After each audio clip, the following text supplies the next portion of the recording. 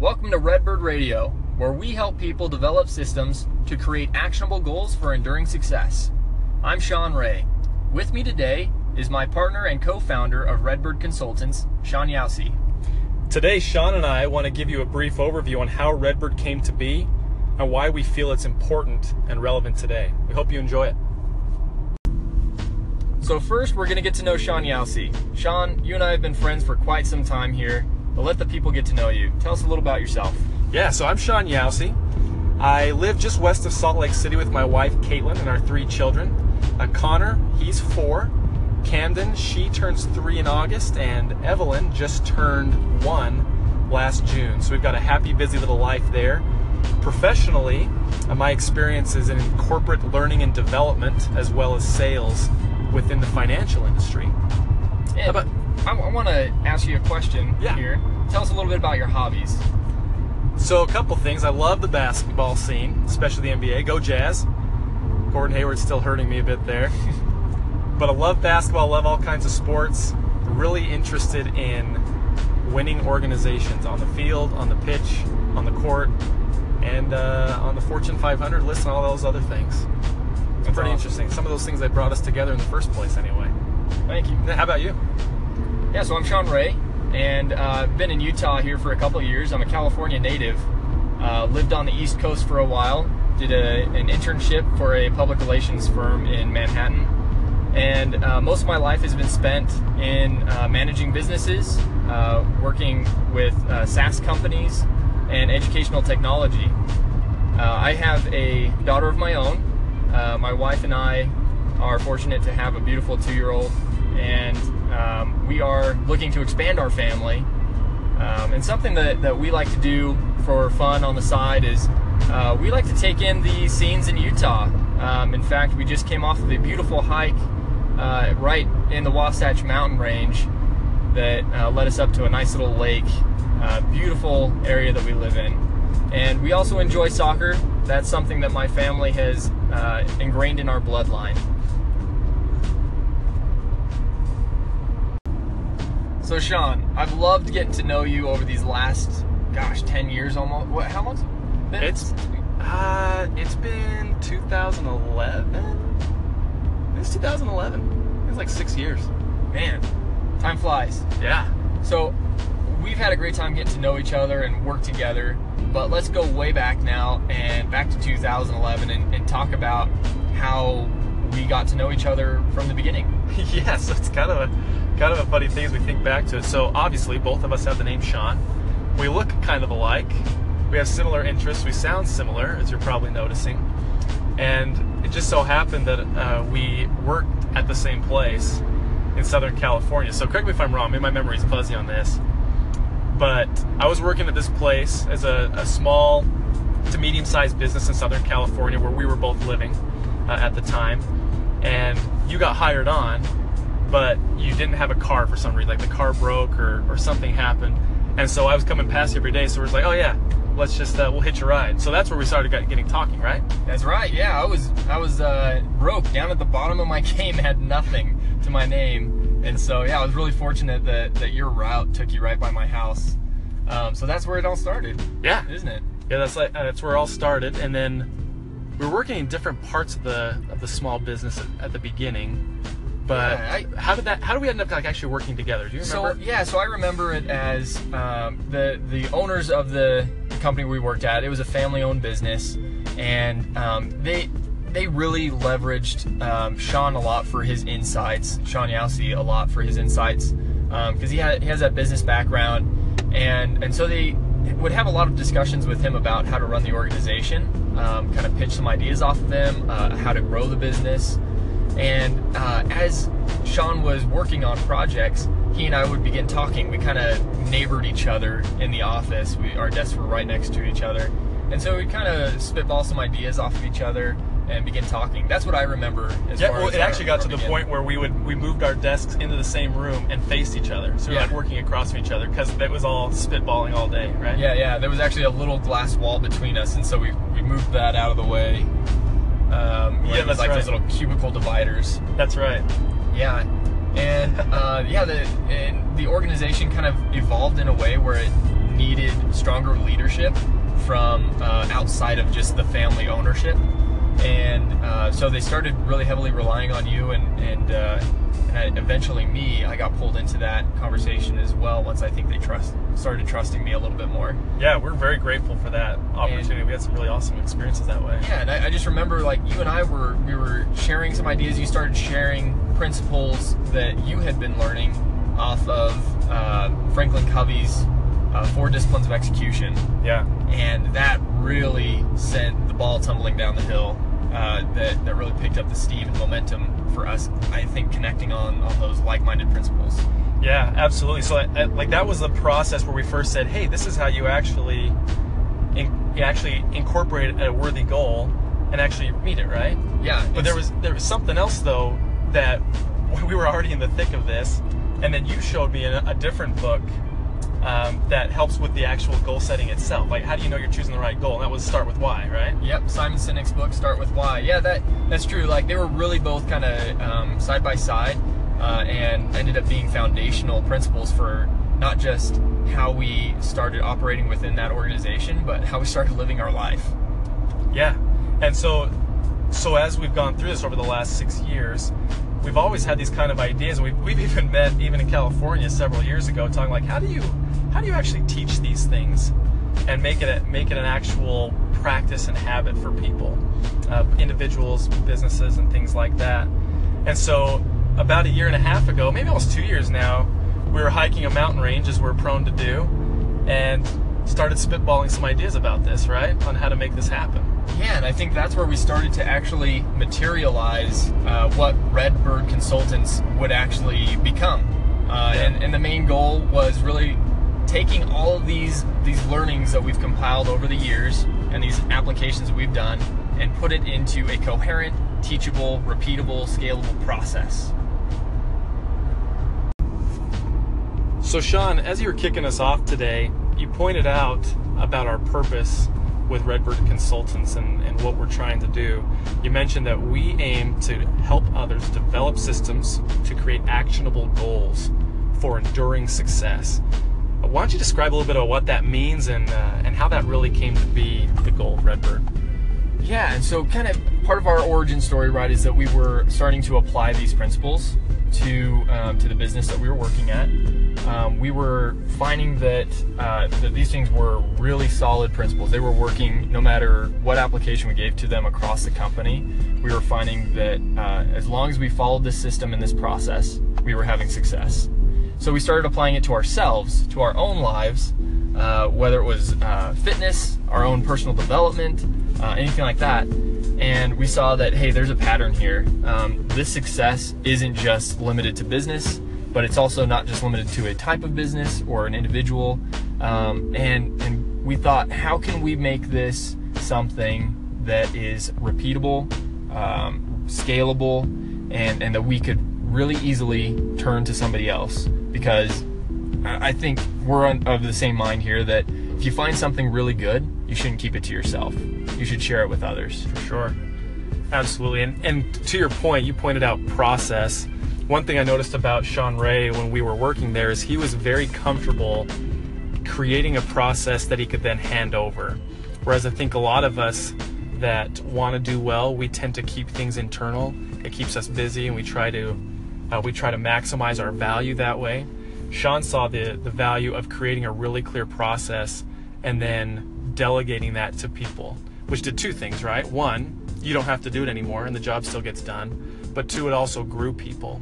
And that was actually more rewarding than anything, more than seeing the actual business goals be realized.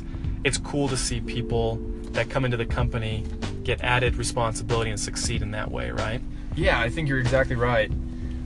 One of the things that I think you pointed out here and that I think is so powerful was that not only, I feel like I was a process guy. I didn't really realize I was just trying to be efficient, right? And have something that lasted longer than my own self, right? So if I were to leave an organization at any time, I wanted it to be successful with or without me. I wanted to set the company and the next person up for success.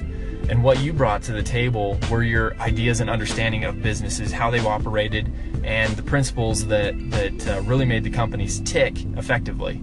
And so, yeah, coupling those experiences and I think that insight and through our conversations on the hike where we were hiking Mount Timpanogos, and we were spitballing all these thoughts around with each other, just kind of aimlessly, and then something kind of just slapped us in the back of the head and said, hey, this is something, put these together and see what you can do with it.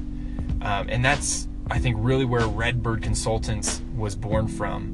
And now as we grow, it's been formed more, and as we've been working with clients, we've been able to really make tangible that vision that we had so long ago. Yeah, I'm thinking about that as well. And when we really decided, like, you know what, it's time to actually do this instead of talk about it. You're heavily involved in a lot of really cool projects revolving around a lot of different things. And I remember I was at a train station coming home from work one day, and you pointed out, you're like, hey, I was involved with these people, I was helping these people. I wish they would just do X, Y, and Z, which is essentially the X, Y, and Z that Redbird's talking about. Develop a system, create that actionable goal, and achieve enduring success. And for you, it's so obvious and so simple, but for them, just for whatever reasons, it wasn't. And I remember you were so excited saying, I've got to do something about this, right? We've got to do something. Yeah, and I think that conversation has really led us down this path. And fortunately, we've been able to form some good plans, some good movement going forward, and have started picking up momentum. And we want to be able to pay that forward to you guys and share some of that with you here. One of the reasons it's been so prevalent in our minds and on the forefront of our conversations is because of, I think, the area that we live in. We live in Utah, and it's not Silicon Valley out here, but it certainly isn't the middle of nowhere. This is being termed, the area is called Silicon Slopes. A lot of tech businesses coming out here, a lot of businesses in general, and just a massive entrepreneurial spirit out here. I've got, honestly, countless friends that are running their own businesses out here, that are constantly starting something new and trying to make their projects work for them to sustain their livelihood. Yeah, as we look at that, kind of a pattern that emerges over time is that there are a couple different things that lead to that start and never finish mentality that we all find ourselves in, I think. And one is, like Sean talked about, the actual identifying of the goal itself, that it should be. I think sometimes we have ideas like, oh, that'd be nice, or that would be cool to do, which is fine, but there's got to be something that really drives you, that you want to contribute, create, or build. And so that's what Sean had talked to a little bit ago with Simon Sinek's Start With Why, is what is it really that we're trying to do as human beings or as business people? So failure right there, to identify that correctly, is going to cause a burnout. You're never going to finish anyway. However, the second step that we've noticed is, even if you've got the right goal in place and you're doing the right things for the right reasons, if you don't have that repeatable process that you can count on and be accountable to produce the results you're seeking, then you're pretty much trying to paddle without oars, right? Absolutely, yeah. And that's why we actually, in a part of our training, our kind of introductory training, I would call it, to these systems that we help people develop and realize for their own businesses, is Simon Sinek's principle of the golden circle. Because you start with that filter, right? You start with the filter of figuring out why you exist, or why you do what you do, and then from there, reverse plan, right? Why am I here, and what kind of value am I trying to add? And then you figure out how you're going to do that, right? And then you figure out what it is, the actual end product that it is that you're bringing to the table, that end value. And once you've figured out that filter, once you've put your ideas or your kind of value prop through those values, or through that filter rather, then you can identify or get through our system that we've kind of compiled from these various principles and ideas, put it into that system that really allows you to identify, measure, and remain accountable to those values, to those most vital goals. Yeah, and that's the danger of putting the process before the actual exploration, right? You can always, like, what is it, Stephen Covey used to say, no sense climbing the career ladder if the ladder's leading up against the wrong wall. Yeah. So if you're up against the wrong wall, then it doesn't matter how hard you work, and most importantly, how effective you are, you're just getting the wrong place faster. So yeah, Simon Sinek's stuff about starting with the right thing is absolutely crucial in that realm. And that's really where discipline comes, right? Is the clarity and the maturity to say, this is really who I am or what I want to do, and everything else is just noise. It's hard to turn aside all those other shiny objects. Absolutely, and it's super relevant today because, as you guys may have experienced for yourselves, and I know we've certainly have experienced before, is that you get into this pattern of trying to chase that silver bullet, right? Yeah, if you're trying to lose weight, what's the fad diet of the season, right? If you're in business, what's the secret to hacking the YouTube or Facebook algorithm to grow your business? Yeah. What's that silver bullet that's going to get you on top? And what we teach is not really to be considered the silver bullet. What we're trying to apply in people's businesses is that foundational piece that is long lasting, should last long beyond those silver bullets that come and go.